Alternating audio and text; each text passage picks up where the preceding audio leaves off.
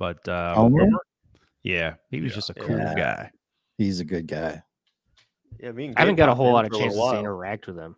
I don't think I've ever gotten to interact with him in person. I would have had fun in having the esoteric conversations with him. That's for sure. He's a very spiritual dude, and Yeah. he has a lot of love. That guy. Plus, he has a tremendous amount of technical Bitcoin knowledge on a very deep level. Oh yeah, you could tell. We talked about landing on glaciers and drinking water like from like cups like from the glacier, and we talked about that for a while because we were talking about Alaska and stuff, and it was cool. It was just nice like talking to some of these people about just life stuff and getting to know them. I think a lot of people like they meet these people at events and they're like, oh, I want to like say something about whatever, thing, their book or something. And it's like, sometimes it's just nice to like, you have a chance now to get to know like the person, like, What do you mean by these people? I don't know, like, whoever, like the Bitcoin celebrities, right? These the big people. names in the Bitcoin space. Huh? Dude, people.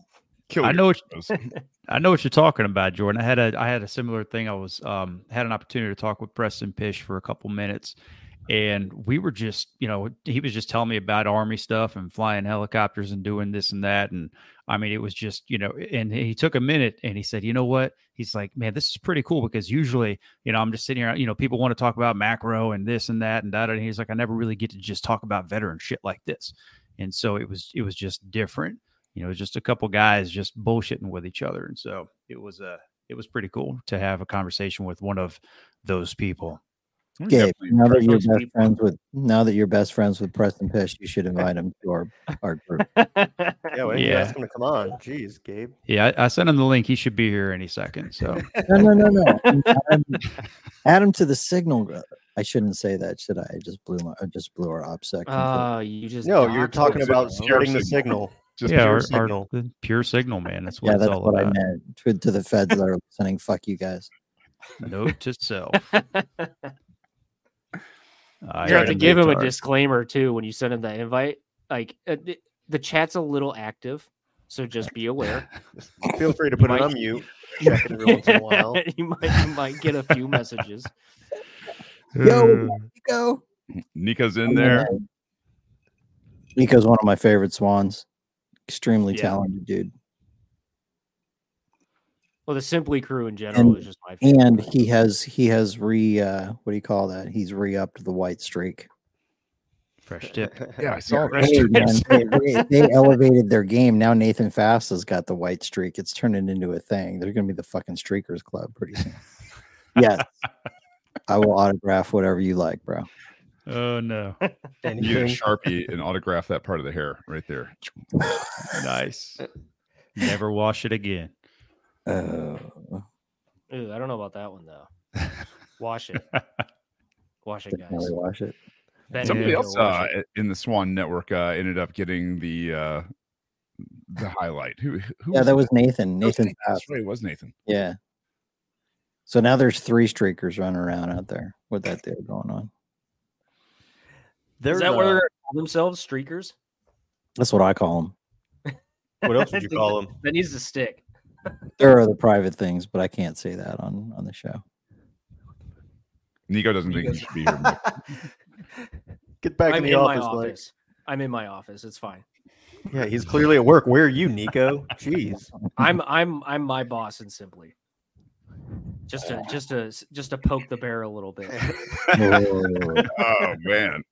Get back to work. Why aren't you working? Come in on Saturday. We need you to work a 10-hour shift starting Saturday, fresh, 5 a.m. Okay. Those TPS reports. Why don't you? We're gonna have to have you take your desk and move down to the basement, sub-level 3, the boiler room. Yeah. Did you get the memo when we were doing the show? I'll have it sent back to you. That would be great. Oh, we had the wrong email. Sorry. The with 2 E's, Mike Hobart. That is a common mistake. Yes. some of those references for the movie Office Space. If you've never watched it and you're listening to this pod, you really should. You're missing out on one of life's great treasures. Yes. Cult classic for sure. Treasure trove. Yeah. I've been The guy on the other side of the wall. He's one of my favorite characters. I don't You're on the remember that. Discovery Channel, man. Believe you get your ass kicked for saying something like that. That's right. Well, I think this concludes the pre-party part of the show. We're about to get into it. Stand by.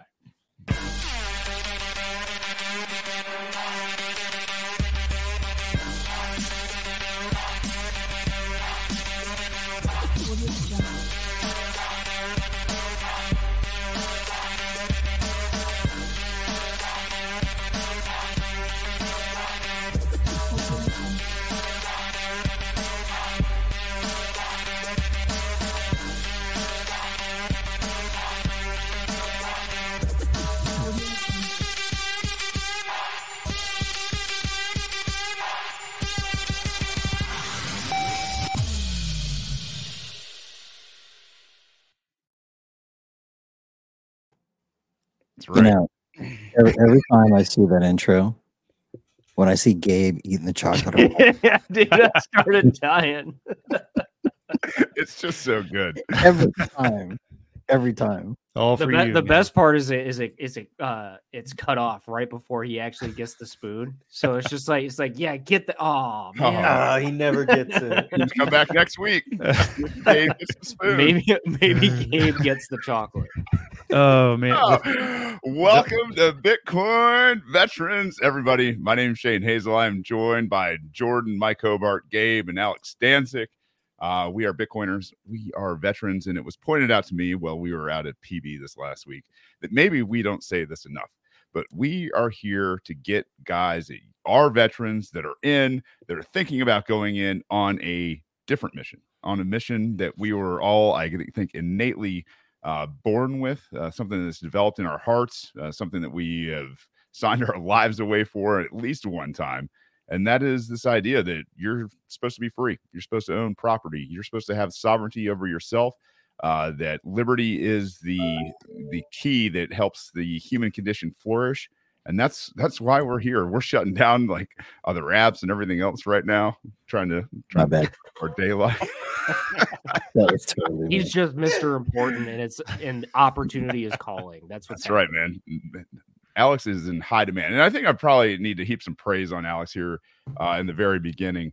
For those of you guys that don't know, maybe you do, but the Bitcoin Veterans panel at Pacific Bitcoin this last week was I think a giant success. And I think we owe almost damn near 99% of that to Alex for carrying a lot of weight at Swan and helping us get a stage and, getting the message out. That guy does a lot over there. And I think what he does and what he says is taken extremely seriously. And so for him to say, hey, get these guys up on stage and let's give them a platform. Hats off to Alex, man, for all that you do and, everything that you're doing for Bitcoin veterans in this movement. It's absolutely incredible. And to see the outpouring that we had at Pacific Bitcoin for 15 shows in, that's huge, man. Absolutely huge. Thanks. So appreciate the props. However, that wasn't me pushing to have us on the stage. That actually I got notified about 2 weeks before Pacific Bitcoin. By the way, you guys are doing a Bitcoin Veterans panel. So, go for it. I was like, oh, okay. Oh, nice job anyway, man. Even Jordan. Yeah, thanks, bro. Appreciate it. Are you sure? You like all of them? I don't think you want this guy. The first thing that went through my head was, I don't know if we have the extra insurance necessary to do this. Yeah. Hey, shout out to Tomer Strolight, who is out there in Twitter Spaces, sending you an invite up here if you'd like to come and hang out, my man. We were actually just singing your praises in the pre-show, talking about what an enlightened, fun soul you are, and really appreciate you. Shane, you're not supposed to tell him. Tomer? Come on. I can't keep it from Tomer. He's got like that Jedi mind trick. Yeah, that's true. I'm not a veteran, though. Maybe the fourth. Right. You're a veteran of Bitcoin. Yeah, you're a veteran of the fork wars of the the block size wars and all that stuff. Mm-hmm. I did write a soldier style memoir of my experience in the block size war. So if you guys consider that. We're also allowed to break our own rules for friends of the show. So me and Tomer, by the way, I'm honored. This is a closely held secret. Me and Tomer are writing a book. We started it. Oh my God, Alex! Oh my God, I totally forgot.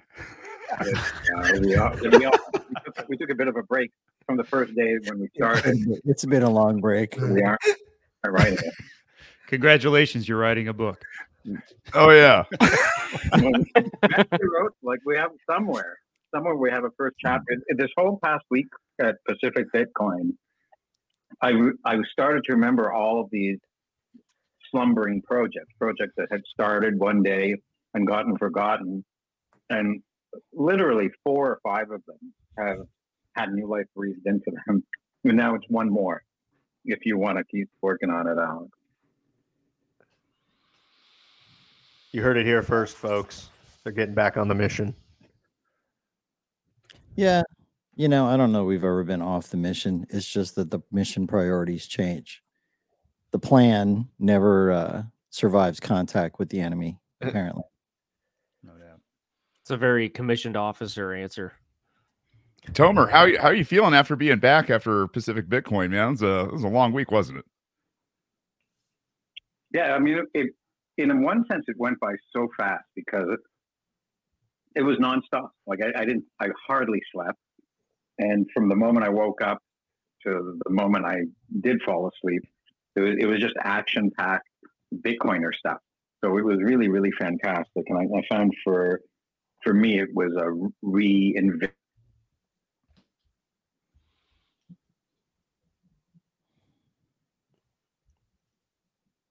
I think we lost Tomer. Well, Shane, you got to come off mute so we can hear Tomer. There you go. That's new for me. I was actually clearing my throat. Tomer, I may have muted your last couple sentences there. Sorry, man. Well, no, I was just saying that it was a reinvigoration, a rejuvenation of a lot of the things that make me passionate about being in the Bitcoin community, like what I can contribute to it. And like so many people, I just started so many things over the last couple of years. Some things saw the light of day, and some kind of got forgotten. And it was amazing to interact with so many people who were both interested in seeing these things and also wanted to participate in their reinvigoration. So like today I've been talking to content producers, movie producers, editors, and other people who are helping me get some of these things going again. And that's what this whole week so far has been. I can't even remember. Is today only Wednesday? Or is it Thursday already? Yeah, it's Wednesday. I had the same feeling. Yep. Yeah.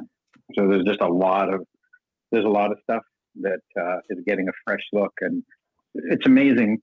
When you try to do all these things by yourself, you quickly become overwhelmed, or the priorities take charge. But when you can work with other people on things who bring the missing talents that you lack that are actually needed, it makes the lift so much easier. So I'm excited about what might be just 3 days after Pacific Bitcoin, about things that I had been excited about before and forgotten about. And maybe Alex will turn to our book at some point. Who knows? Well, Tomer, this is Jordan, Operation Libertas. If you ever need help with something and you just need manpower or whatever, like, hit us up, and we've got an army of dudes behind us that can help out. Yeah, for real. Like we could yeah. volunteer manpower at any moment if you need it. Mm-hmm. So it's the right kind of power at the right kind of place. But Alex, you provided me with the right spiritual uplift at the very beginning of the Pacific Bitcoin week, and everything else that happened was built on that. So I got what I needed. Right on. Well, there's one thing that for those that are watching or listening in the future, like if you guys haven't like had the opportunity to be at a Bitcoin conference when Tomer or any of us now that we've been to conferences in the Bitcoin space, like when people talk about it's exhausting in like the very best way, in the sense of every conversation that you have is high signal, high depth, and high breadth. So like your brain and your mouth are firing at all cylinders like 18 hours a day. It is wildly exhausting. But it's like I honestly can't even compare it to getting in a good workout, and that's surprising for me, because like at the end of the day is like you just get to your hotel room and you're like, oh, I got like 4 hours to sleep, and then I got to get back up and go at it again. It's like, but you're excited for it. It's a whole different kind of feel. Yeah, I was going to start this show off with the dark side of the world right now, with what was going on, and then kind of lead to the light. But I think we'll maybe sandwich it in a little bit. I think this is a good tease in terms of recapping, a little bit of PB, kind of as a teaser for the end of the show, which I think we're going to need. A lot of times we can get kind of heavy on this show, and I think there's a lot of warrant for that in this world right now. We've got multiple wars on multiple fronts. Obviously, the U.S. is involved in both of them in some shape, in a very big way, actually. I mean, billions and billions and billions of dollars. I would say there's probably manpower involved. This latest explosion in terms of violence over in Israel and Palestine, and I mean, it's now parts of Syria and Jordan, it looks like, and it doesn't look to be getting scaled down in any near time, guys. And kind of wanted to just go around the horn and get some takes, some thoughts so far. I mean, we're probably half a week into this thing already, and it's just been wall-to-wall nonstop coverage. It kind of reminds me of right after 9/11, what was going on. There was this vibration. Yep. And it wasn't a good one. There was something's wrong vibration. And I'm really curious to kind of get takes from everybody and have this discussion, because I think it's, as veterans, you guys have seen some things, a lot of things are going on. You've been able to read behind the lines for, a long time. And I think this is a unique, experience and perspective that the world should probably at least take note of prior to kinetic action. All right. I don't have any proof of this, but I suspect Raytheon and Halliburton had to get them numbers up because they were doing rookie numbers. Had to get them numbers up. I don't think you're wrong at all. But what I would like to start this conversation with, just so that everyone's kind of thinking about this while we talk about it, however you want.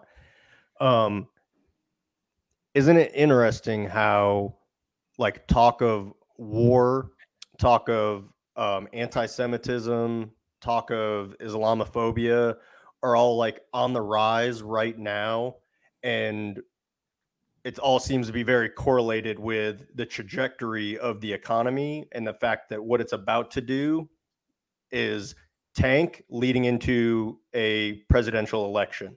This war, the takeaway I want people to realize is this conflict has been going on for decades. It didn't start this week.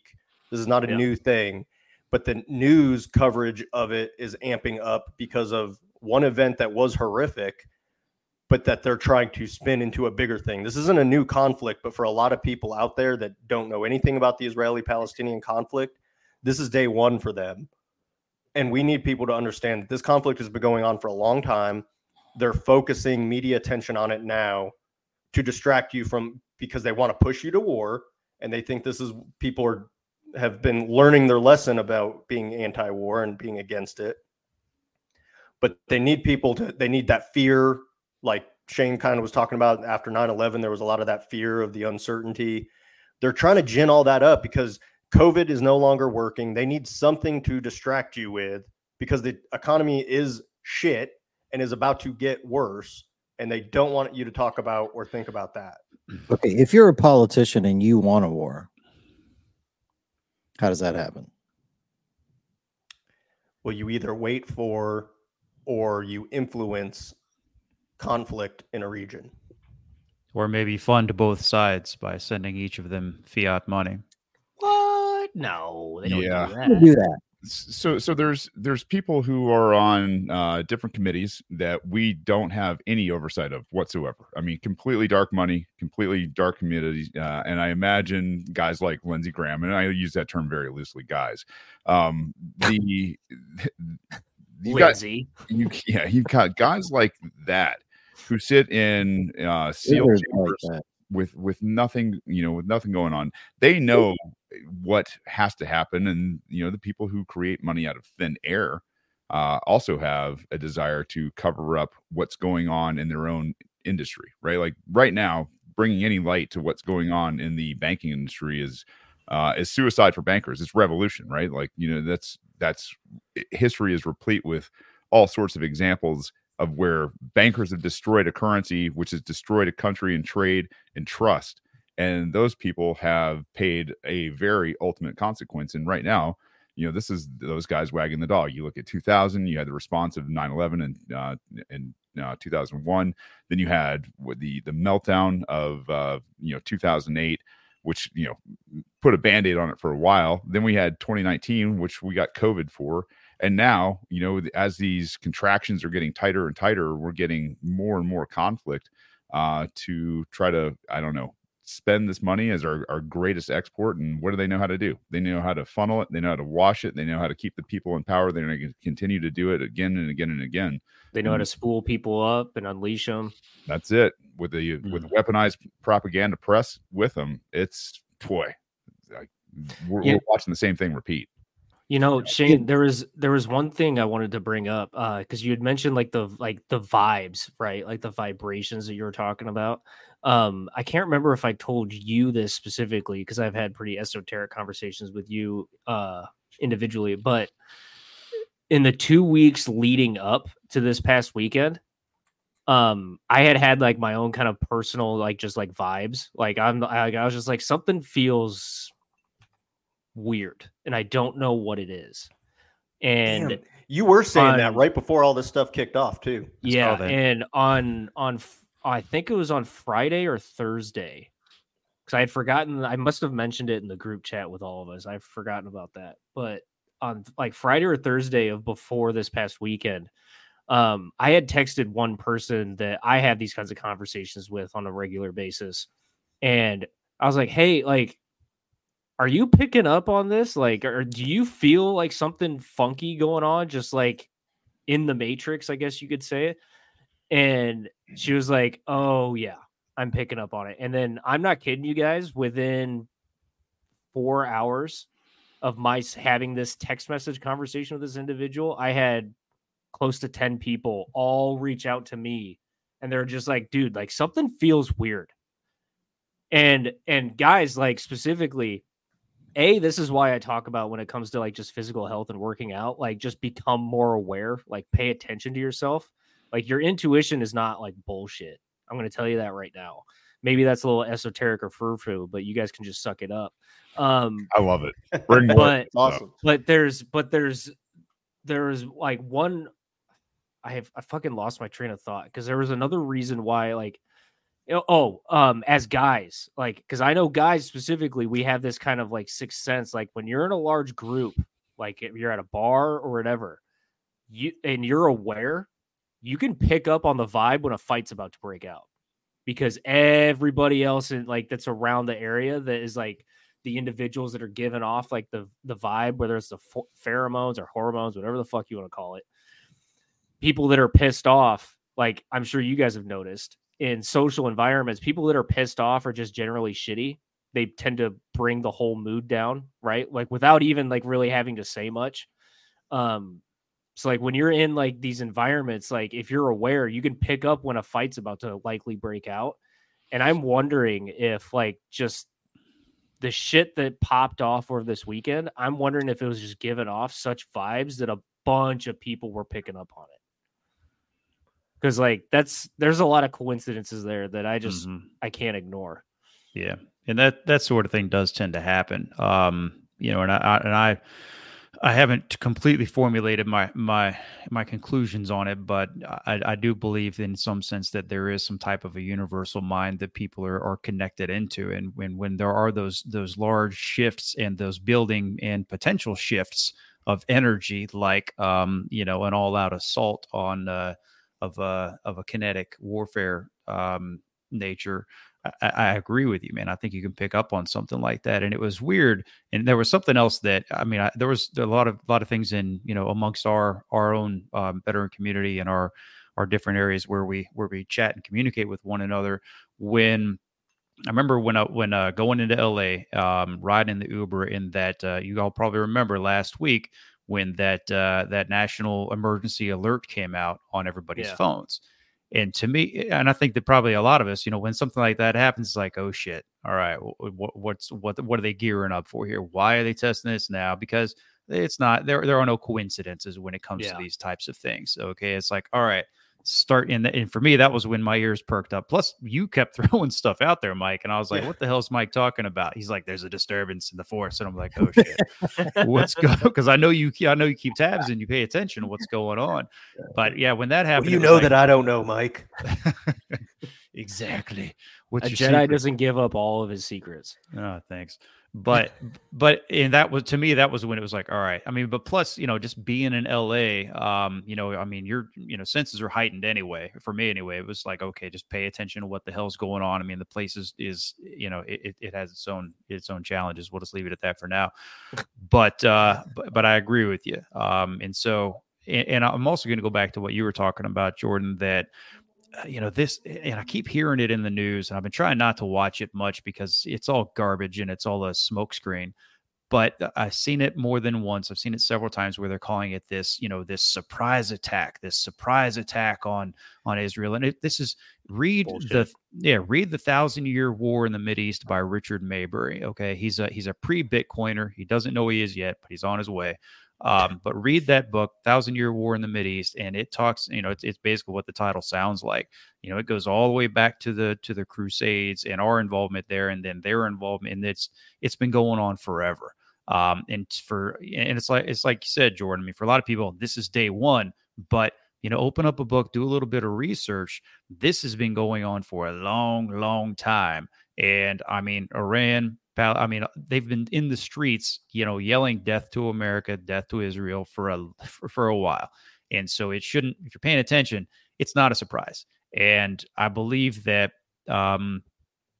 there are certain elements that can, I guess, flip the switch on these types of things and set them into motion. Certain operatives that can make these things happen according to their schedule. Maybe, you know, when the economy is doing terrible, or you know, maybe when an election is coming up, where, you know, current regimes on both sides of the aisle, because, you know, they're washing each other's hands and other things. But, you know, because they're at risk right now. Okay. Because people are pissed off with the way that things are on both sides. Okay. I mean, they just, you know, kicked out their speaker. They don't know what the hell's going on.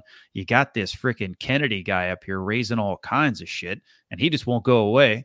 And so he's making trouble for everybody. And now they're both afraid, well, he might spoil it for us, or he might spoil it for us. You know, what happens, you know, let's think about a good reason for us to go ahead and, you know, print a few trillion more dollars, cancel the elections for a little while. And what better way to do that than, you know, popping off something overseas and then creating a threat from the millions of illegal immigrants that have come up through the border over the past 3 years. And saying, okay, well, we have an imminent threat here within our country right now. Martial law, elections are canceled. Yeah, there we go. How many people have seen a tweet or something in the last few days about imagine how many like Palestinian terrorists have come across the border?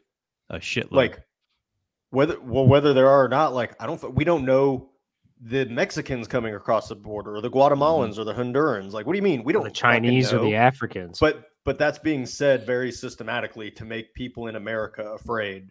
Oh yeah. Like, oh shit, this attack could be here. And like, sure, maybe it could be, but there was no difference really today than there was a year ago. Calling this a surprise attack by Hamas is like saying that the U.S. invasion of Iraq was a surprise. Like, even though we had talked about like trying to start that war since the day after 9/11, like it's not a surprise. They're actively in a conflict. Like, this is not a surprise. If you're surprised, then you don't know what's Well, going on. and you guys think that oil had its massive sell off right before the conflict kicked off, and that's just a coincidence? Guys, like, that shit doesn't just happen on accident. It's been happening for a long, long time. And I think, there's probably maybe some people that are, watching that have, that are new to Bitcoin veterans, and maybe not veterans at all, that don't really have trial by fire. This understanding that we do. Look, I don't think there's probably anybody on this panel or anybody even listening to the show that thinks we're picking sides. And that's the thing is, I think we're all mature enough adults and have seen enough things to understand that there's some really, really bad actors at the top of every organization, state level organization, and then some, NGOs and the rest of these kind of organizations that obviously don't have people's best interests at heart, right? I think we're all adult to sit there and say, listen, there's no good guys there. If anybody is, pushing this violent narrative that, you got to pick a side, you've got to, pick the Jews, you got to pick the Palestinians, you got to pick the Jordanians or Syrians or whoever it is. It's just such a childish understanding of what war is. It's the most, I think, indoctrinated type of take you could possibly have, to where I've seen this, and this is kind of what disgusts me, is on Twitter you'll see polls like, who are you for? Like, this is a goddamn sports team, for God's sakes. We're talking about kids and women and men, most of them who would rather just go about their lives, in peace and harmony, having state level bad actors influence their lives and then trying to divide everybody else through fear, and that's I think that's blood begets blood. That's all it is. Yeah. It's just like, and then I've specifically, I can't say that I've seen any of those tweets specifically about Palestinians crossing the American southern border, because I made it a point as soon as I saw that shit was popping off. I was like, well, time to stay off Twitter for a while, because that's all that any of the discussions was just people, two different groups or three different groups sometimes, screaming at each other in a spaces. And I'm just like, this is I'll put it on for some bullshit background noise, but I don't want to listen to anything that's actually intelligent. But you go in there, you want to have just because I don't know about you guys, but I enjoy having some time where I just listen to some of those conversations they're having in spaces, because they're really good. A lot of times they're really good conversations, but now this is just completely soaked up the entire Twitter feed. And I'm just no, I'm not. I learned my lesson with Ukraine. I got soaked up into that pretty early. And it's fascinating, though, how easy it is. They can spin everybody up. About whatever. Oh, yeah. Well, and it's explicitly clear that nobody learned the lesson from Ukraine. Right. Well, no. So that was why I'd had the 180-degree approach of you, Mike. I was like, no, I'm going out there and I'm going to start educating. And because the biggest thing to me was to see all the right wingers do a 180 on anti-war and be like, we got to support Israel. And it's no, this is the exact same thing as Ukraine and Russia. And it took most of you a year to understand that, because at the beginning they were supporting it too. And then I remember thinking no, this is just the next war that they've tricked you into thinking is worth supporting. So let's break this down. And I didn't have all the facts with Ukraine and Russia. It took me longer to have that counter argument, but with Palestine and Israel, I was no, this motherfucking thing's been going on for a while, and I know some of the background to it. Let's start hitting people now with what the truth is, so we don't have to wait a year for them to figure it out. Let's figure it out right now, because as soon as you paint it and be like, dude, this is the same as Ukraine, Russia, they'll be like, if they're willing to think about it, which a lot of them are. I mean, what if you just for a second reset the game board? Why don't we go back to remembering what the founding fathers of America said? No nation building, no entangling alliances, don't make war on people, trade with everybody. If you need to defend yourself, meaning America, then defend that. But otherwise, what the hell are you doing? And why are you doing it? It's greed and stupidity. That's what they're doing. And you know what's crazy, Alex, is that perspective was from the big government guys of the time. That was the Federalists. The anti-federalists didn't want anything to do with that centralization of power. They were like 100% against the Constitution.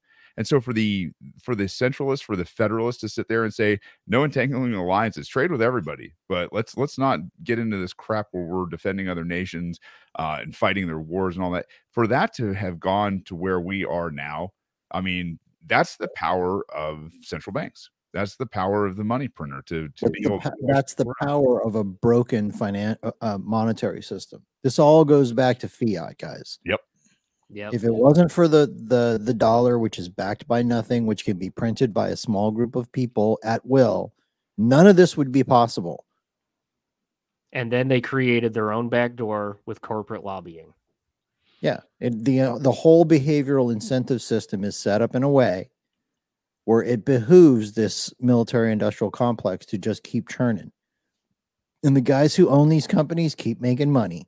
And the next place for them to go is Africa. Every carrier we build and every Tomahawk missile we fire makes these guys richer, and it makes everybody else in America poorer, basically, because of the Cantillon effect. And then zoom into the actual conflict when we're pumping in billions, whether it's to one side or the other or both.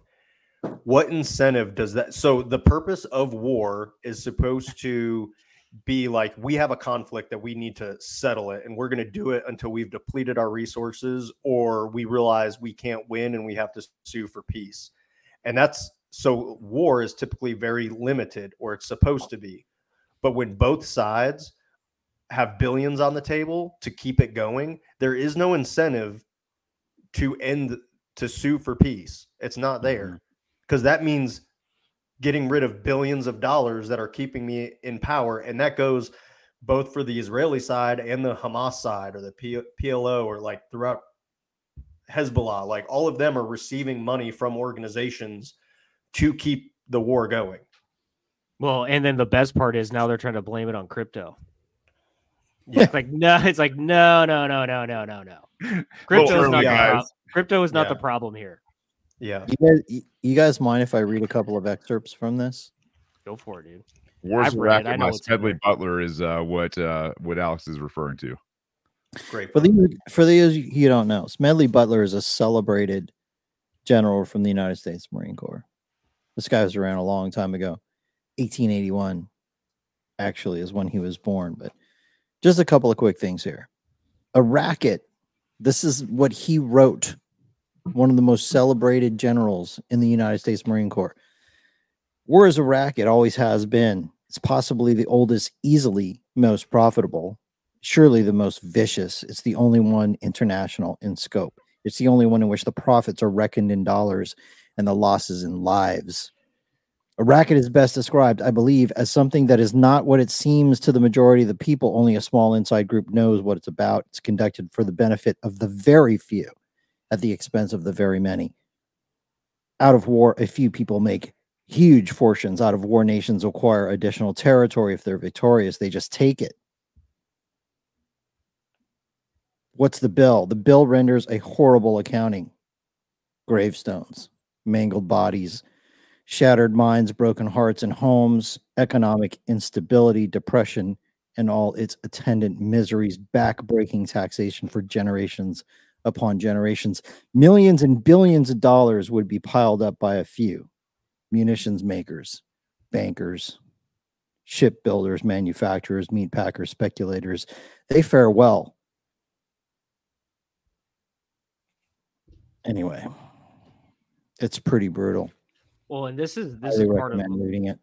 This is also like part of like just like what people need to understand with regards to Bitcoin.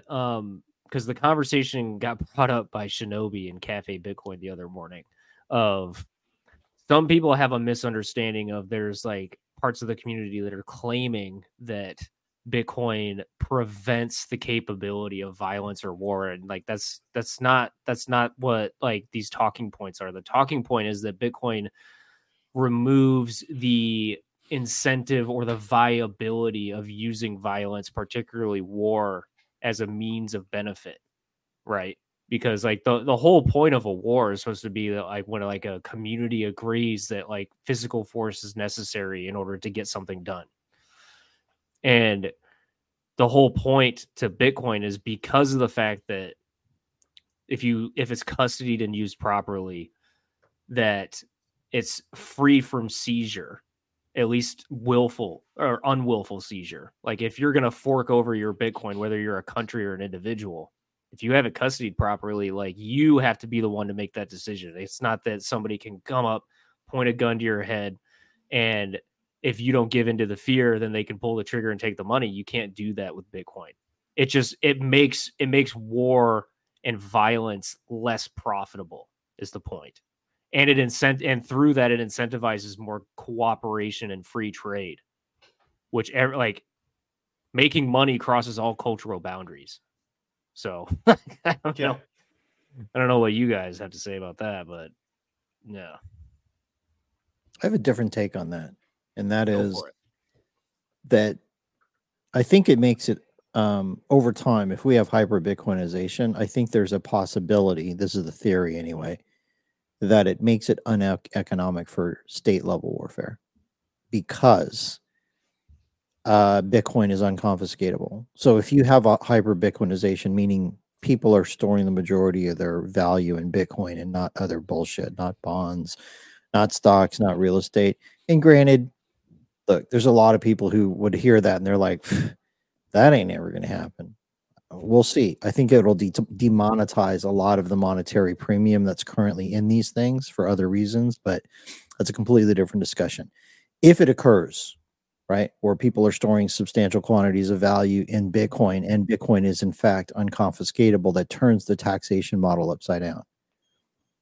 If it's unconfiscatable, you can't force people to pay taxes. It becomes voluntary. If it becomes voluntary, how many people are going to agree to fork over resources to fund these wars? How many people do you really think, Americans, like if you went to each individual one, and the IRS just changed the way they operate and said, okay, if you agree with the war in Ukraine, then you pay taxes this year. And if you don't agree, you don't pay taxes. How many people are going to pay taxes? Specifically, if it was really about Ukraine. I'm not saying people who would be like, yeah, I'm just going to do it so I don't have to pay taxes. No, I mean, seriously, if they had to. They tried this in Denmark with some services and they absolutely got unfunded. Yeah. Yeah. Like the whole tax weird revenue would absolutely fucking collapse. Well, I would also say the counter, not the counter to your argument, but a counter to that. Another point that people would bring up is like, well, what if they just taxed it? Yes, they're not quote unquote forcing you to hand it over, but you do like owe it or you go to jail. Like within the current system, there's still a benefit in the fact that they actually would have to increase taxes as opposed to now where you're not going to get reelected if you increase taxes. And so what they do is they just print the money anyway, which is the equivalent of it, but people don't understand it. So even if they were still to take your Bitcoin through the normal taxation process of like, we're going to put you in jail or pay, They can't even. though. No, I agree with you, but I'm just saying I like mean, a counterpoint to that would be even if scenario. But even if they did, people still aren't going to support that system for the simple fact that you would actually have to raise taxes. You couldn't just print it. And so that alone would not be a winning move politically because people aren't going to support the raise in taxes.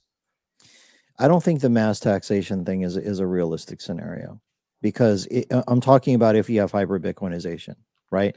Because if the only way you can get it is at the end of a gun, and even at the end of a gun, people can say no. Yeah. Like people may not realize this, but with Bitcoin, you actually have to cooperate for them to get the Bitcoin if you protect it correctly with self-custody and cold storage, right? Exactly. So if that is the case, what are they going to do? Like they just hired 89 or whatever the number, 89,000 IRS agents. What are they going to do? How many taxpayers are there? 150 million, 200 million in America alone. How many IRS agents do you need to go door to door threatening people with a gun? And then how many Americans are going to be like, yeah, screw you.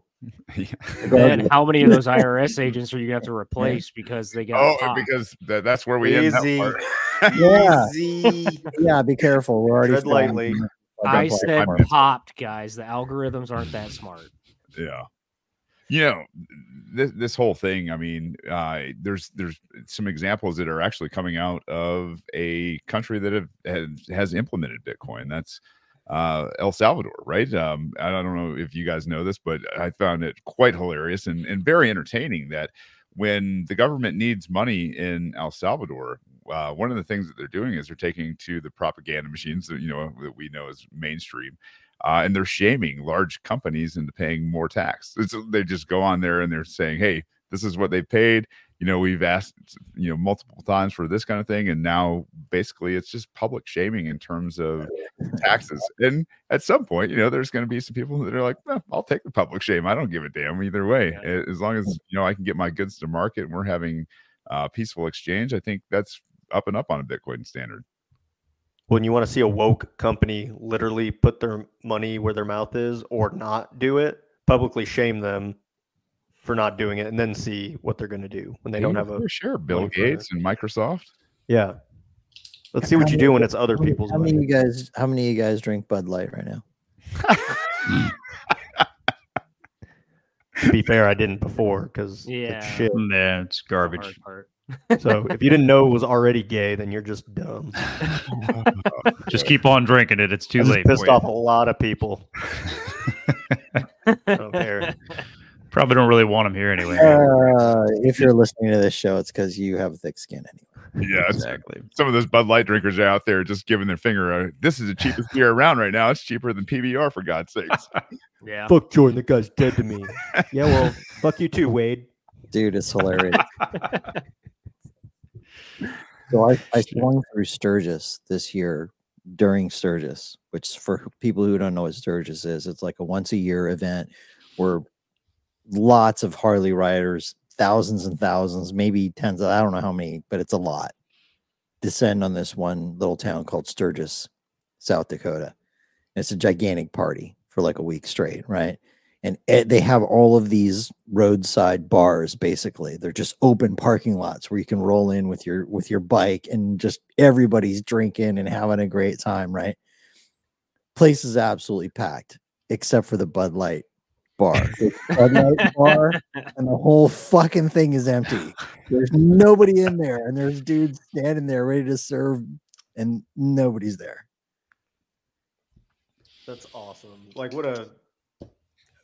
for a place that I imagine, like, you're just looking, it's so crazy there. You're just looking for a place where you can go get a beer, and you still are like, no, I don't need it that bad. I'll wait in line over here.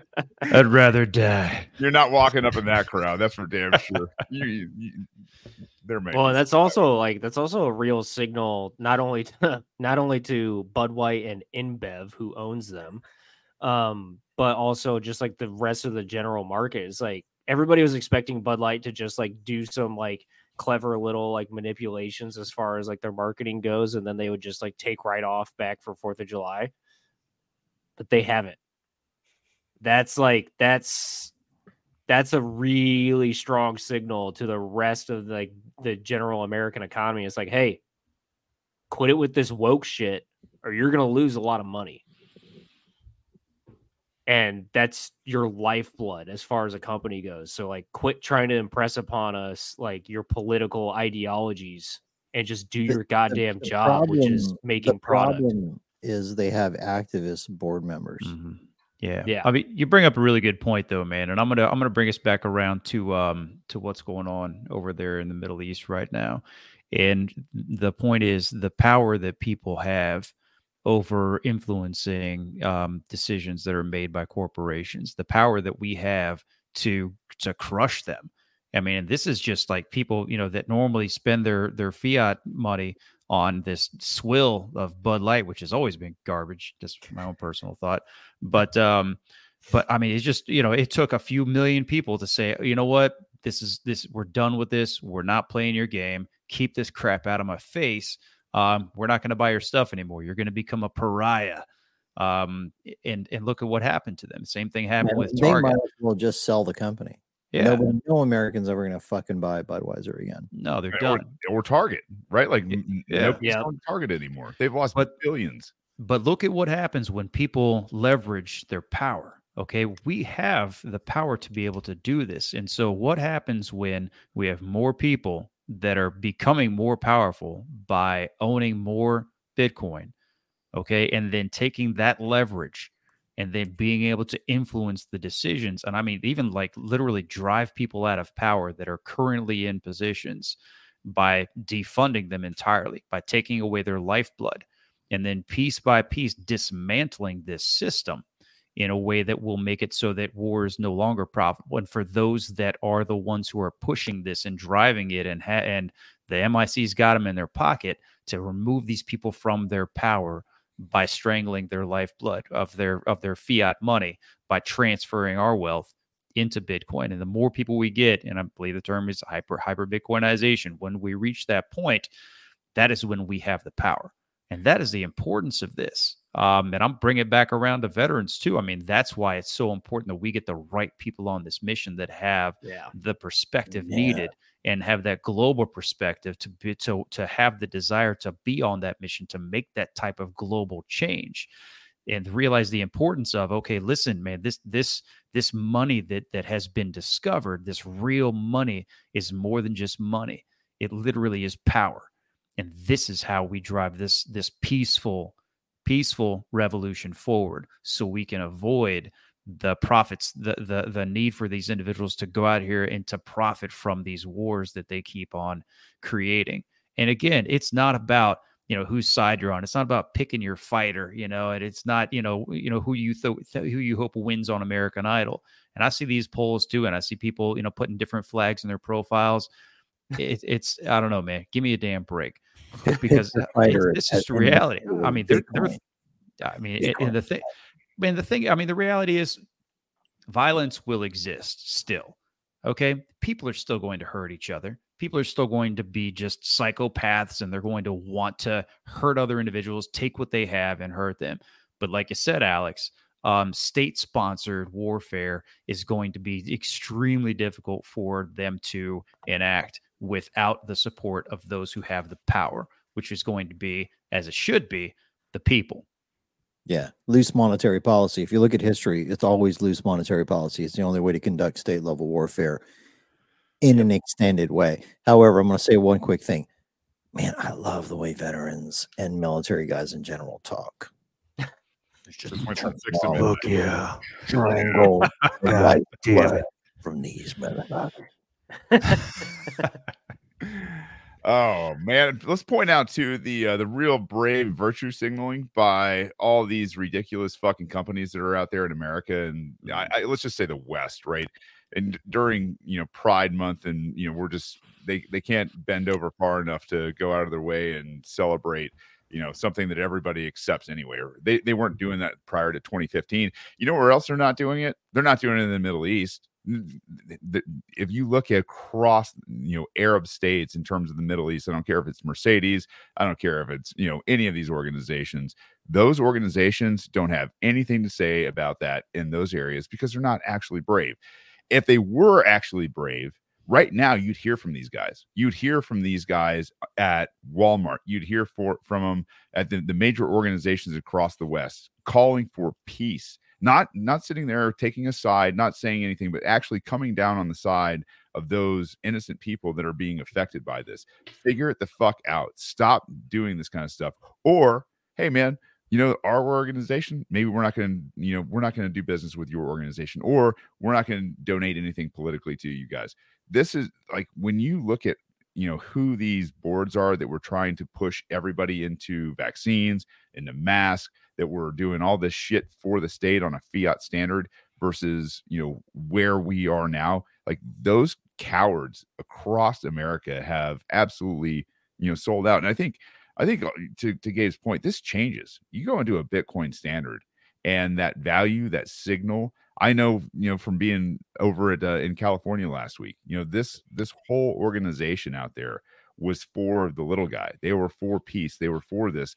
And to see how that's going to drive narratives later on, to see how that's going to push people, especially men, to say something, to speak up, whether it's popular or unpopular in those times of when it really matters. I think that's going to be an amazing thing as culture changes around this hyper Bitcoinization. God damn, I miss talking to you guys.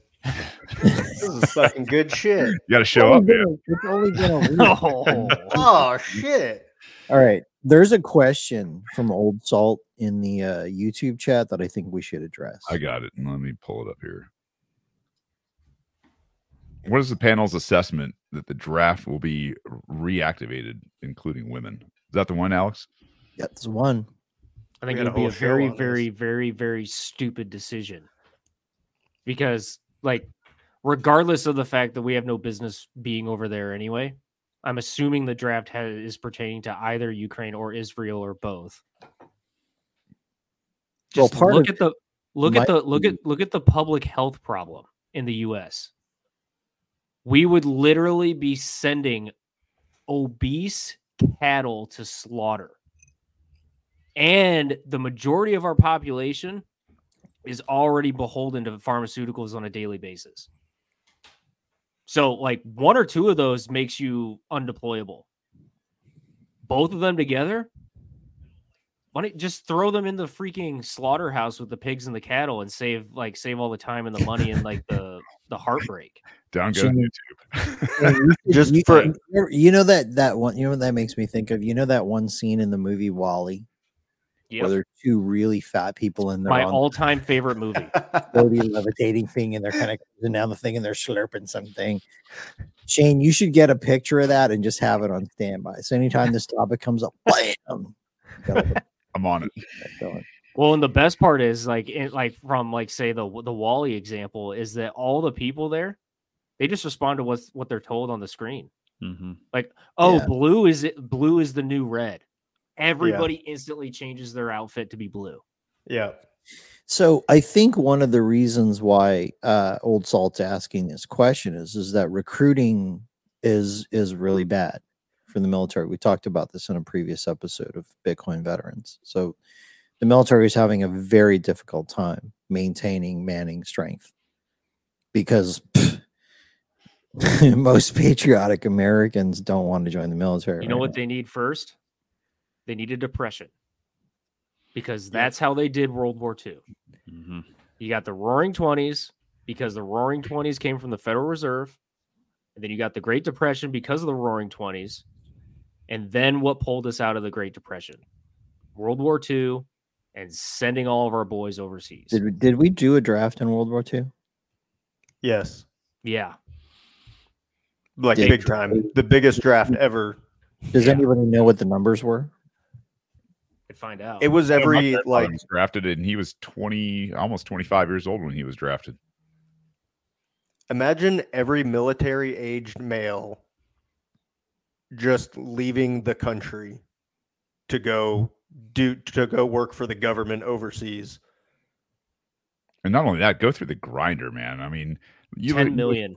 You look at Vietnam. Wait, we drafted 10 million people in World 50 War. million were inducted. 10 million became part of the military. Yeah, and Wow. I think that's something interesting to point out is the add-on question that we have about the including women. I think we should highlight that because during those times women were not subject to the draft, and so we have had a huge shift in our culture in America anyway, where it's all about everybody equal, equal opportunity, all these things. Which great, fine, whatever.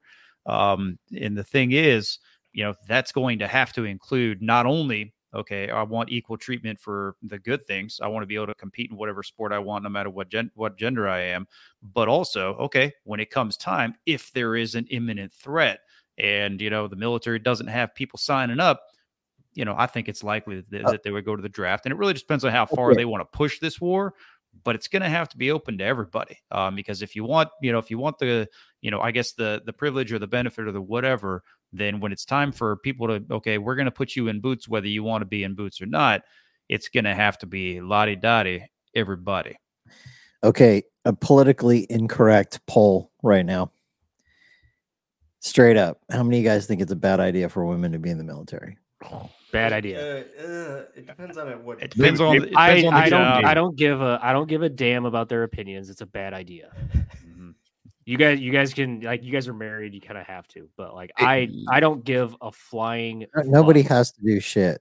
Stop putting fair. Okay, fair enough. I'm just, I'm catering to the married men here, but the idea of intermixing women into the military specifically for combat roles is a bad idea. Look at the fucking chat. You've got all these veterans in the chat who are like, bad idea, bad idea. Yeah. Bad idea. Bad Maybe idea. The only people that think it's a good idea are the women, and the women that have not seen combat or had to pick up a 200-pound man. This was from a long time ago. Okay, granted, I was in the military a long time ago. However, bro, I was there when they first started introducing women onto U.S. naval warships. Not a good idea, right? You get pregnant a lot, dude. Yeah, imagine that. We used to call it the Love Boat.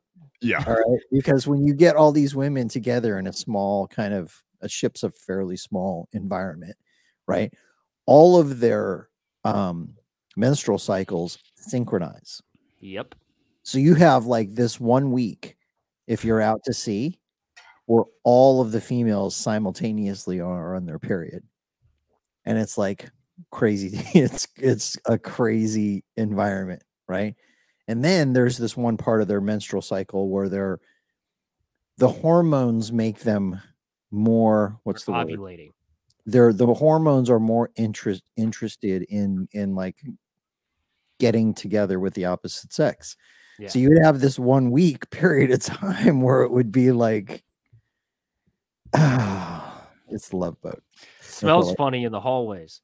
Or down in the lower decks. And to Alex's point, we actually had these thermal devices even back then, and we we knew what was going on, and it was sometimes very dark down there. So instead of prying, we just got out the technology, and we were like, yep, there. I mean, all at the same time. And maybe this is too much, but there maybe needs to be some levity in this conversation tonight, because war stories are great even if you're not at war. There's one incident where one of my gunnery sergeants had to go sit on mass, and mass basically on ship is you get written up for something, being dumb, whatever it is, UCMJ type of warning. You go sit before a board on ship, and so he sat before this board, and a female sailor had gotten caught servicing some male sailors, a bunch of them, and she was raking in the dollars for it. So instead of just being like, yeah, you know what, I did it, and it was part of my thing, she actually claimed to be a witch, if you will. In front of the entire board. No accountability. And the board is it's a religious. She's looking for a religious exemption of some sort. So the board is sitting there going, all right, we obviously we're not witches. We don't understand what you're talking about. They're trying not to crack up because she's been blowing the entire ship, and now she has the honesty and audacity to say, I had to pull the demons out of them. And oh wow, she's doing a service. Apparently the mass was concluded for a moment, or at least adjourned, while the guys sent her to the hallway and had a good laugh. Man, talk about going down with a ship.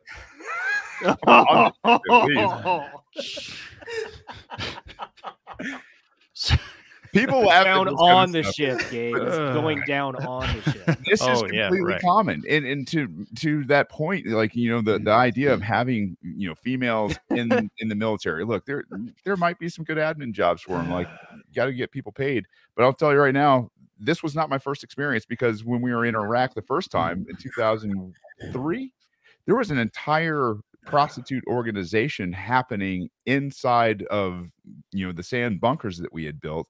And most of those women ended up pregnant and going home, or getting caught with tens of thousands of dollars. There was back in 2017 when I was mobilizing, there was a unit that got busted with a prostitution ring in Fort Hood before they went overseas. They got reprimanded. By the way, those sergeants that were leading that prostitution ring, they were female. And then they got overseas and joined us, and they did it again. And they got busted. And they did it again. A bad idea is a very light statement. We are so getting kicked off of YouTube. Yeah, no I doubt. don't care. This is And I do just want to add, anyway. I mean, I think that there could be perhaps an intelligent way to offer opportunities for most people that meet the standard to serve in the military in some capacity or another. Yeah. However, I think that, you know, in these isolated situations, or especially, you know, in combat arms types of arms type of environments where, you know, I mean, just think about, you know, the male mentality, you know, it's, you know, when they're in combat, when they're faced with, you know, the potential for death. Okay. They're going to kill stuff. They're going to, you know, the stuff that they don't kill, they're going to, you know, take the spoils of war. There's a highly charged, aggressive environment that's going on there. And it can be dangerous for people, you know, who may tend to be the recipients of that type of aggression. And Gabe, to that point, like we can kind of wrap this back into like some of the woke bullshit that's been going on too. Is like with all like the transitionary stuff over the last couple of years, I've noticed that a lot of women who have seen the testimonials of women that were preparing to transition, and these women talk about how they get exposed to the low level of testosterone that the average male has on a consistent basis. They're like, I had no idea. Like, I'm either pissed off 24/7 or I want to fuck everything. And it's like, welcome to being a man, honey. Like, you have to learn how to just like contain that crap, because, and like the rage is the worst part. Right? Because like I don't know if you guys remember when you're a teenager, like all that fresh testosterone, like the rage is probably the hardest part to control. And like I think it's specifically hard for women to understand that, is like when you get into like what Gabe's talking about, you get into like the highly charged environments where guys feel like they're literally about to jump out of their own skin because they're so highly charged with either a combination of rage and testosterone or fear. It's like, that's not an environment like you ladies want to be in. Like, that's not an environment that us men want to see you ladies in. Like, it's just a painful reality. Like, I get it. You want to be a part of the fight. You want to be a Valkyrie woman, but is that a Boston accent I detect? Fucking wicked good. Great, Beth. Wicked good. Gabrielle, you've been saying wicked good, BJ. That is the icing on the cake for this show, man. We've hit the pinnacle. It's all downhill from here. Oh man, It's been downhill for a long time, bro. yeah. Nah, we're uphill. Everything's great. Hey, Everybody wants to be up. Let's instead of being down and talking about all this down stuff, I think it's a good time to transition back into Pacific Bitcoin. You know, where, man, over the course of last week and last weekend, this darkness that was pervading the world, that vibe, Mike, I felt it, man. I know exactly where you were at, and I see it back out here now that I'm away from it. But last week's vibe around all those people, I mean, Jordan, Gabe, Alex, I mean, you guys can attest, like, it was electric. I mean, just supercharged. There's love, this, you know, acceptance, this wanting to learn, these deep conversations, new relationships, networking that was going on. And that, man, you want to talk about power in Bitcoin. The network effect within Bitcoin, from people meeting, people joining, people working together, helping one another, whatever it is, that network effect is palpable. I mean, you can see it going on in real time, and the expressions wash over people. I mean, as soon as they meet, they can have these really amazing conversations, and you know, most of them aren't about Bitcoin whatsoever. It's such a refreshing scene to see. Yeah, I just can't believe you guys cheated on me and had Mickey part of the stage. Fucked up, dude. I felt dirty. Anybody new to the show is like, Mickey looks different in real life. Yeah, it was really good. By the way, I want to say to you guys, you did real well on that panel. I had a lot of feedback from that. That was impactful on people. There were a lot of veterans in that crowd that didn't know what we were doing, and they were like, "Holy shit!" Yeah, it was awesome. Yeah, there was a moment, I think, Alex, when you would asked, whoever's in the crowd, it's like, put up your fist, and there was a bunch of fists up in the air, man. It was pretty cool. It was at least half the audience. Yeah, it was awesome. And I mean, the people that were there was just, the coolest thing was, I got 3 free bags of coffee. I was like, man, this entire event is a success. I got 3 bags of coffee. Now, I don't know if anybody else had a hard time getting through the airport with that, but they definitely, it's, in those foil bags, man, they busted my stuff open like crazy. The guy was like, mind if I take some of this? Mind if I take what's in your coffee bags? And it's funny, they act like we got to test this to make sure it's not a bomb. And it's like, motherfucker, you're testing it to see if it's weed. I know what you're doing, and it's not weed. So fuck, because as soon as they're like, because the TSA is like, this is definitely weed. I'm taking it home. I know it's a common trick for like smuggling is like to stuff a bag down into a coffee bag because the smell of the coffee beans. Can you imagine how much free weed the TSA agents collect? I don't think they take much. I really don't. I don't think it's like 99.9% makes it through. Yeah, the red teams, the red teams actually get the really terrible stuff like grenades and bombs and pistols and kilos of heroin. Yeah, what pisses me off about that whole thing is that I feel it's unconstitutional. Now they've got around it with certain fucking legal loopholes or whatever. I don't care. It's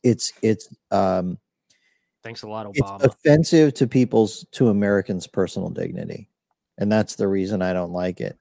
And it's just nonsense. And to me, it's a racket. They're like, just like how we can't bring souvenirs back from war. We're gonna shame you and make you take your fucking shoes off and your clothes off, and we're gonna feel you up in front of all these other people. And the only way around it is, by the way, to pay us $150 or $200 or whatever the fuck it is to get your TSA pre-check every year. And you still get held up. It's a racket. Yeah, and you still get held up. You can have clear, you can have pre-check, you can have whatever it is, and they will still randomly select you and then fill you up. Dude, when Jordan told me about his experience, about how he makes it fucking embarrassing for everybody, I do the same thing. I'm like as loud as possible. I'm like, yeah, right there, right. Oh yes, right there, a little higher. Take me on a date for damn. Like just fucking as weird as possible. Everybody looks at it and like shaking their head like, oh man. I get to meet your mom now. So the verbatim wordage was, "Sir, please turn around. We need to do this from behind." And I said, "Thank you. That's my best. That's how I like it." And I just said that nice and loud. That's how I like it. That's how I like it. I'm like, why would you word it that way? Is that what the book said? Is that like the policy? Like you have to word it this way, and somebody just put that in to the policy as like a troll?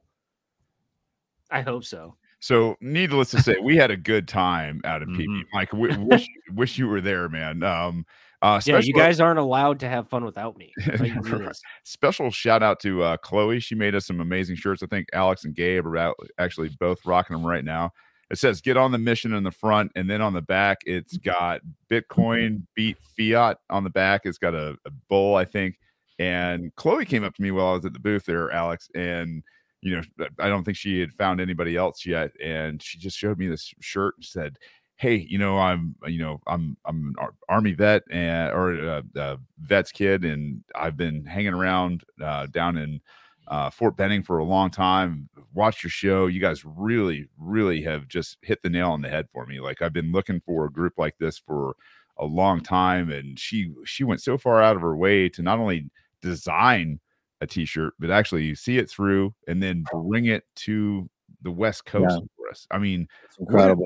Incredible person to be able to do something like that. I mean, almost like if I was a crier, I definitely would have broke down and maybe shed a tear. You guys weren't there to see it, but I was moved to the point where I was like, "Hey, let me come out from behind here. Let me give you a hug and track her down later to actually get the t-shirt." But what a fantastic organization. And I think, to your point, Gabe, earlier, one of the things that I don't think maybe we've even told, this group out here is what fantastic job the Bitcoin Veterans Group and the things that are going on behind the scenes. Gabe's got Operation Bitcoin, which is kind of a skill share. What we're trying to do is transition guys out of the military and into Bitcoin, give them all sorts of, amazing skills, and use some of the fiat madness to help us do that. There's Brave, the post-traumatic stress mission that I'm running. Mike's thinking about Bitcoin veteran security. Jordan's doing a lot with, our production. And then you've got all the guys on the outside that are just, along, and hey, if we're interested in it, let's move something like production. Yeah, don't forget about Citadel's homeschool guys. Like, there's a lot of dudes who are very serious about helping people prepare for resilience. We'll take you out. We'll teach you survival stuff, just all of that. And this is growing. Yeah. It's growing so fast that now we are looking into other ways to channel and organize. And so hats off to this crowd. What an amazing group of people that is coming together, that's I say coalescing, but is just laser focused on this mission. And the fact that you've got guys with skills, the guys that love liberty, they love the idea of America, they love the idea of the Bill of Rights, and just this sovereignty of the individual, coming together with those skills and taking action, which they're great at, and then organizing and holding each other accountable to get it done. Unbelievable group. Thank you guys that are out there for helping us and showing up. And seriously, take a second. Obi, thank you for not only being here, but for showing up out there. Wade was out there, and thanks to Wade and Jordan, I sat down with Jordan, and he pulls out this giant marker and he says, "This is for you." And I was like, "You bastards!" So for making us laugh, Mike and from New Hampshire and the rest of the crew that came down, man, there were so many people we ran into out there that have been part of this since day one, that showed up and have been showing up. Thank you guys a million times. We gotta give a big shout out to Dr. Nikamoto in the chat. Yeah, because he's helping big time with the website stuff. Yeah, absolutely. All of you guys that showed up at Pacific Bitcoin, and you came up and you said hi and you introduced yourselves. It was awesome meeting all of you. Appreciate your support. Appreciate what you guys are doing. Totally full of a bunch of freedom-loving, action-oriented dudes and gals. Let's go, man, on the damn mission. By the way, smash that like button if you enjoy the show. Subscribe and smash the like button. We want to propagate this with the algorithm so we can get this in front of more people, as many as possible. Yep. Hell yeah. And I'm mad at everybody, not just the Bitcoin veterans, all of the Bitcoin veterans, like not just the Bitcoin veterans on stage, but all of you Bitcoin veterans that had fun without me in Pacific Bitcoin. I'm mad at all of you. Bro, we actually shouted you out live on the stage of the Bitcoin veterans segment. I mentioned you as one of the founding members of the Bitcoin Veterans podcast, and we all poured a drink out for you. Drink into our stomachs. Yeah, I was gonna say, you wasted good whiskey. Don't tell me that. No, we didn't miss you that much. No, yeah. But I think there were some tears that were shed somewhere, probably. Maybe. But yeah, Dr. Nick, yeah, man, killing it with the website design. I want to give a shout out to Jordan too, man, for organizing the peer-to-peer run. It was the first inaugural peer-to-peer run. We ran from Venice Fishing Pier up to the pier in Santa Monica. We had a turnout of a few of us. I think there was a little bit of fear from some folks, and that's cool. But Gabe was a fucking legend. He turned up in his PT uniform with his safety belt. You wore the PT. You wore the belt of invulnerability. Oh yeah, he had the PT belt with the Bitcoin Veterans logo on it. Yeah, that's dope. Yeah, I was ready to pull road guard duty if we needed it, man. So you got to be safe. But we had to pull him up to fend off a few homeless people here and there. But we were hurdling over the homeless a little bit, man. It's all right. Not that it's a laughing matter, but it was an interesting run. But man, shout out to Coin Father. Man, I mean, it was about 3 miles, and that man is a trooper. And so, man, it was good. We had a couple of, there you go. Yeah, we had a couple of studs out there doing the thing, and we did it. So that was the first one. Next go around, keep your ears open, and we're gonna get more of us out there. And we're gonna keep on doing this thing. So it was a cool challenge, man. Thanks for setting that up. Yeah, maybe next time we can do an obstacle course. We should do 2 levels. Like you should do like a out of shape superstars and broke dicks. Kind of out of shape. And that's the name now. We got to go with it. Getting in shape level, like, you know, and then you should do like a fucking CrossFit level Murph kind of challenge. Ooh. Yeah, one of the guys wanted to stop it at the Venice Beach pull-up bars and do all that stuff, and it was that wasn't gonna happen. So well, notice like, the morning of, nobody mentioned it. Nobody was like, we ran right past them. Yeah, do like a mini Murph, not a full Murph. Yeah, special invite to Wade and Winston, who are out in the crowd right now on Twitter Spaces. You guys want to come up? I'm throwing you guys an invite. By the way, for Bitcoin 2024 in Nashville, we're going to do a range day. We're looking at locations right now. We might actually have to build a range. I don't know where we're at on that, Jordan, but we're trying to find a private property that we can do this on. We're going to have multiple instructors, prior military. Some of these guys are special operations dudes. So we're going to have at least 3 special operations guys there. It's going to be fucking awesome. And we're going to break it into cohorts. So people who are brand new, absolute beginners, don't know much about shooting, we're going to step you through all the fundamentals. And then we're to break out intermediate and more advanced shooters for faster kind of progression stuff. But it's going to be a damn good time. Looking forward to that. That would be a lot of fun. That's awesome. Not too far away. I think July 7th next year is that time frame. Oh. No negligent discharges. Negligent discharge earns you a one-way trip off the range. Shit coin. Yeah, from there control your discharge. And you owe a case of beer.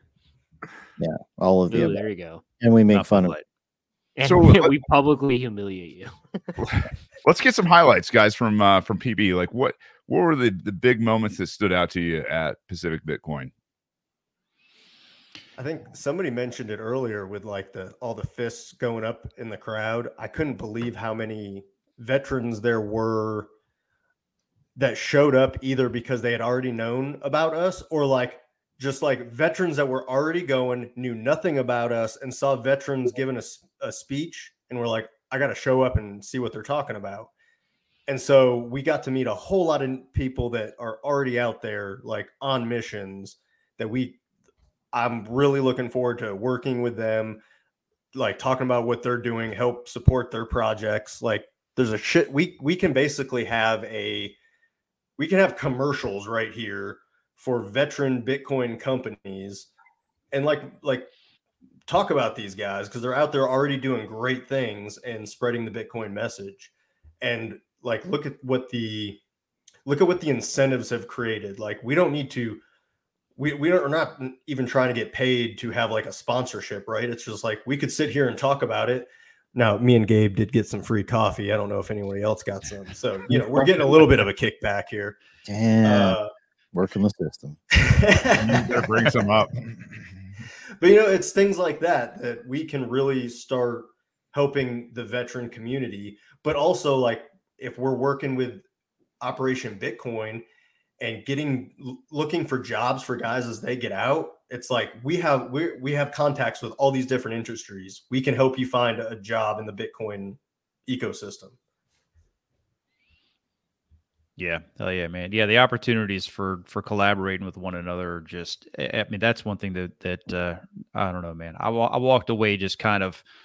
It kind of blew my mind a little bit. The folks, the veterans that came up to us afterward and just, they were like, man, this is awesome.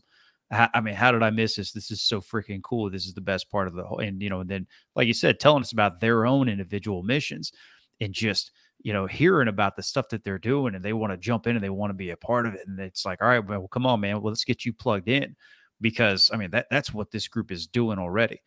I mean, you've got some hard chargers out here that are just, there's so much happening right now in this group of people. And it just, it astonishes me, man, to think about what's going to happen as we continue to grow. because imagine what that force of people looks like and what can be accomplished when we take all that energy out there and we're able to tie it all in together and to channel that into positive ways that are all going to contribute to this mission that we're all on. It's awesome. And so, yeah, I'd say that was a big highlight of the whole event too. That, and just, having conversations with people that, that I'm used to seeing on YouTube videos, or, seeing on their own productions, and just, sitting to the side with them and just talking to them, and, connecting with them, and just, the most humble people, and just connecting with them and hearing their stories, and, just getting that different insight with them. It was just awesome. I mean, the event, it was just the way that it's set up is very, if for those that haven't been, it's set up to be very, it's very interpersonal. There's just so much opportunity just to, walk up and talk to people. And I thought it was badass. That, and Tip NZ, her performance. Oh my God. Yeah. That was awesome. And I think it's out there on YouTube now, but check it out. If you looked around the crowd at when Tip NZ did her very first live performance, you look around the crowd at the end, there was a standing ovation. You look around, there's fucking tears streaming down people's face everywhere. It was powerful. It was epic. Hell yeah. All right, I'm going to share. So I work at Swan, so I have some kind of inside information on feedback, because we get a lot of feedback on this kind of stuff, right? And what I'm about to say may sound a little weird, but it's 100% legit. And that is, most conferences, industry things where you go to, they're boring as fuck. People hate them. Like, you walk around, you go around the booths, and you're like, you stand 10 feet back because you don't want these assholes talking to you. You collect all the stupid shit that you end up throwing away at the end of the conference.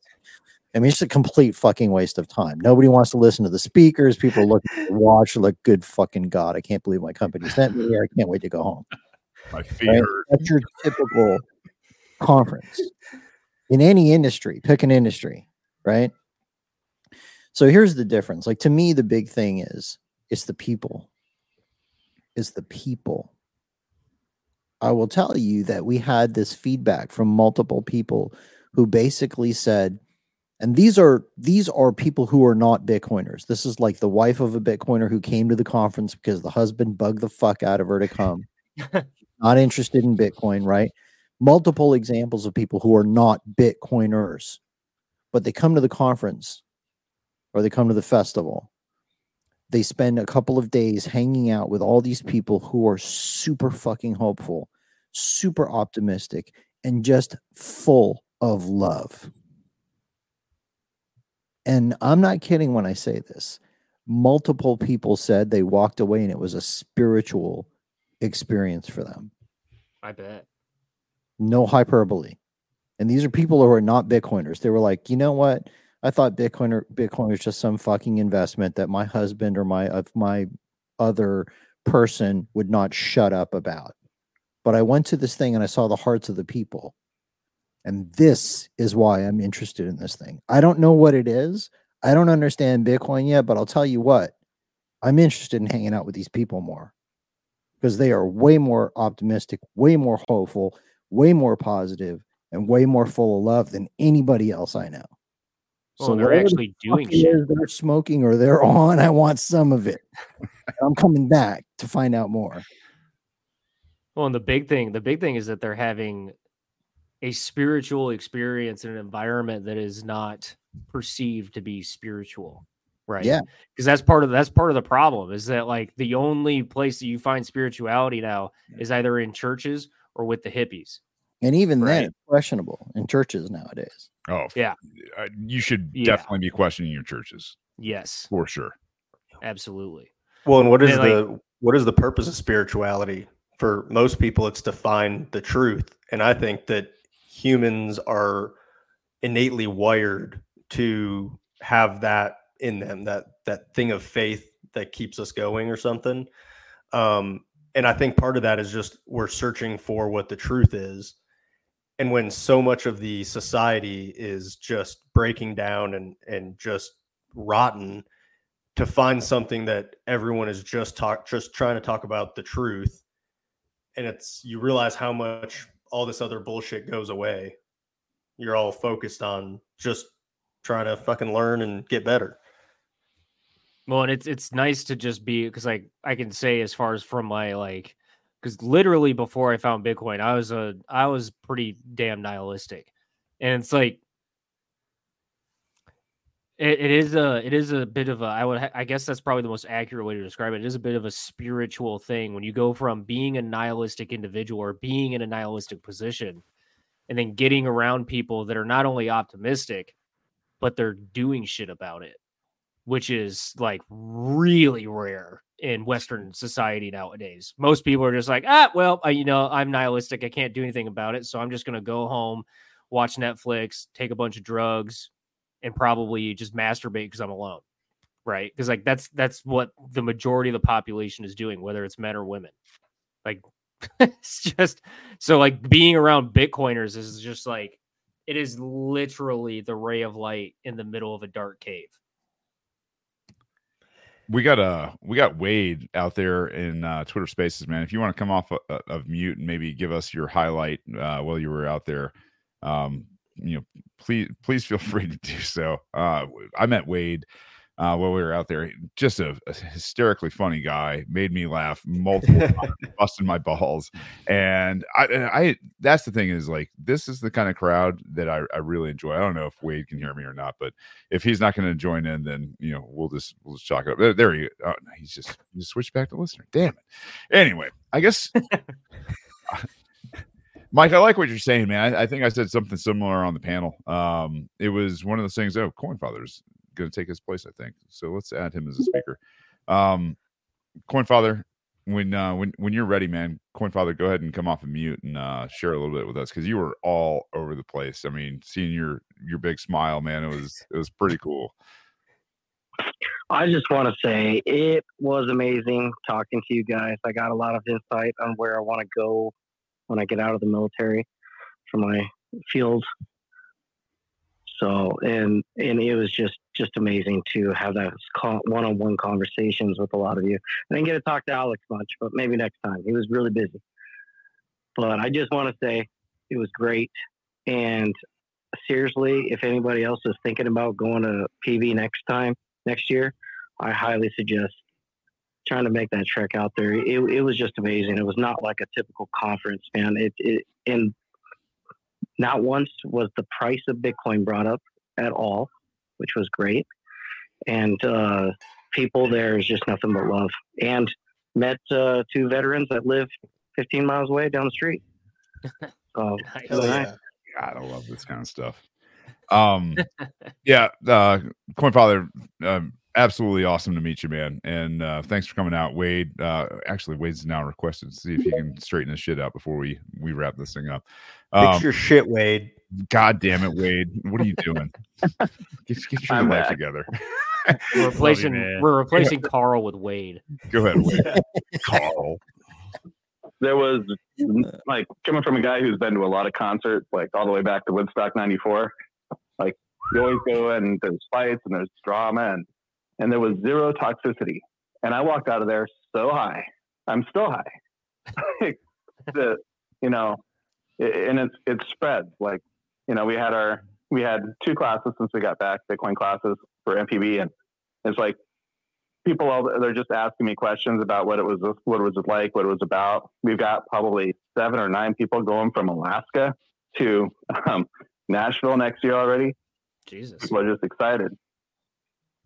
Nice. So, I don't know what it's going to be like in Nashville, but Jordan's going to be there. So we have a place to go have expect chaos at that point. But, we're gonna do a Bitcoin veterans gathering in Nashville, by the way, as well. It'll be just Bitcoin veterans and our families and our crew and whoever we invite.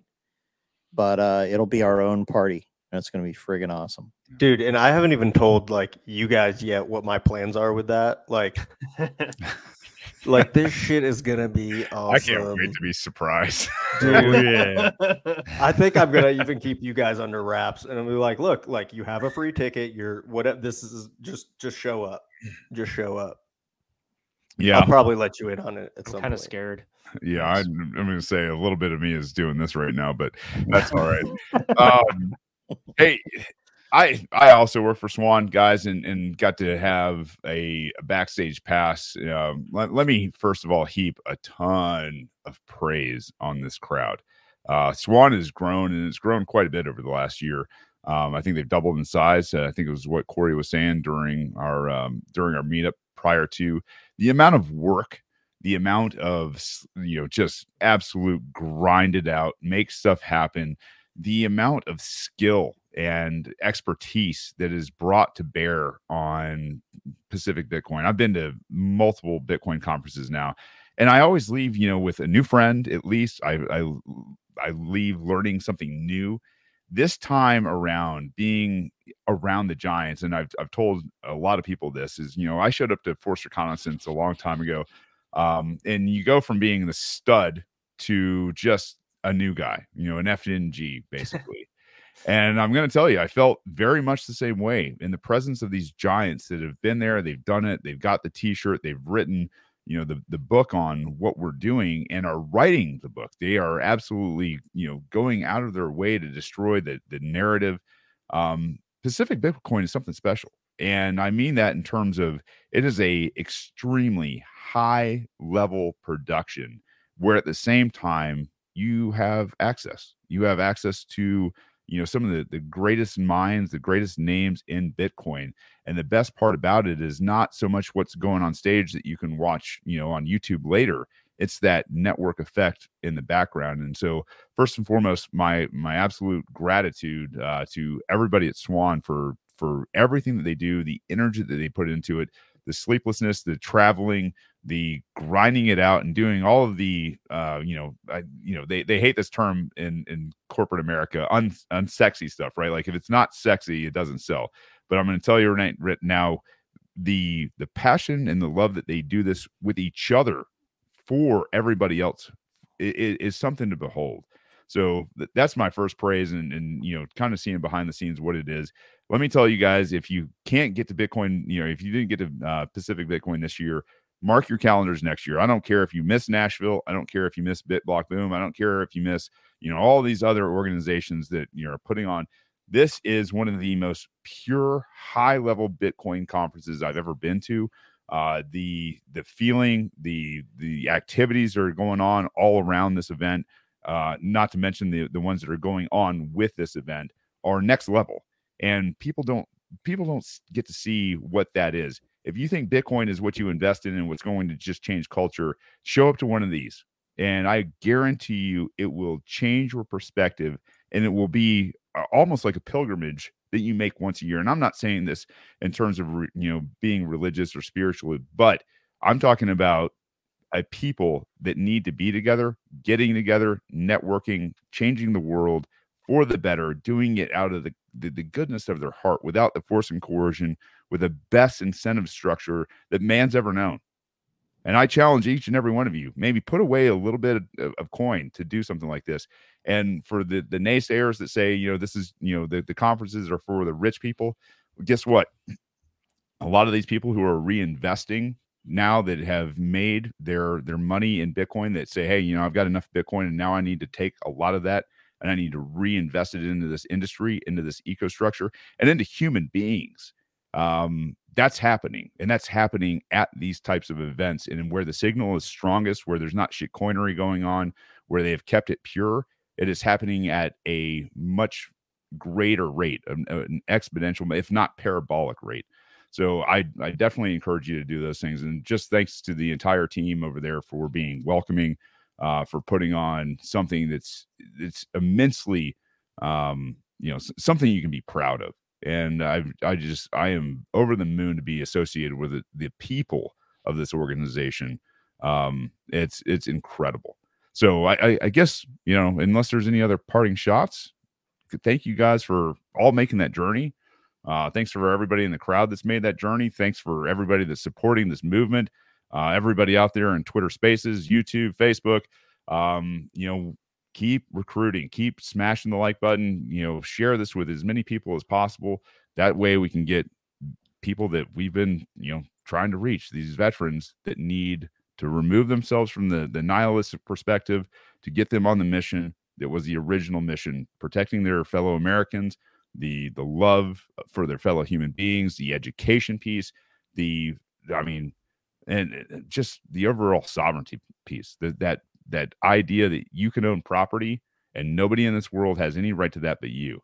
I mean, that is what Bitcoin Veterans is all about. So go tell a friend, go tell a buddy, bring them to one of these, and then let's get them on the mission as well. I'm tickled to death to be joined again by Jordan, Mike Hobart, Gabe, Alex Stanzik. Thank you, gentlemen, for being the consummate professional. Go ahead, Mike. One thing that I want to add on top of that send off that you just gave, guys. I would personally rather see you guys get out there and spread the signal as far as like just waking people up. It like maybe push the Bitcoin stuff to the side a little bit and just get people to realize the games that are being played with regards to these wars. Like, wake them the fuck up to that first. That's probably the most important, especially the friends of yours, friends and family members that are annoyingly engaging in all of like the contributing to the hype and the outrage machine. Because that's like you got to first like expose the game before you can start pulling them over to like the solution, which we know is Bitcoin, but let's do that first. Shane, I'm fired up, bro. Let's go. Get on deck. Yeah. Let's do it. Until next week, ladies and gents, Wednesday, there will be a special from this weekend and what's going down. Details will be leaked next week about what that is. I am looking forward to what's about to happen out here on Liberty Bitcoin Mountain. I don't know what I'm going to call it, but it's going to be fucking awesome. You guys are sick. Thank you guys in the audience for everything. Keep spreading the word. Bitcoin Veterans, peace. We're out.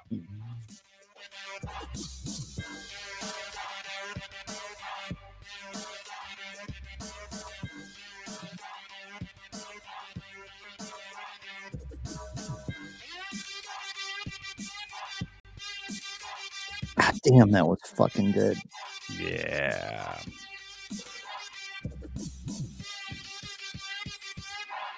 Man, there really is something to like the fucking energy that you get from something like that. And maybe it like taps into like spirituality or whatever. Yeah. But it was like I would get back to the house and like, you know, go to bed and I'd get like 4 to 6 hours of like sleep, and then I'd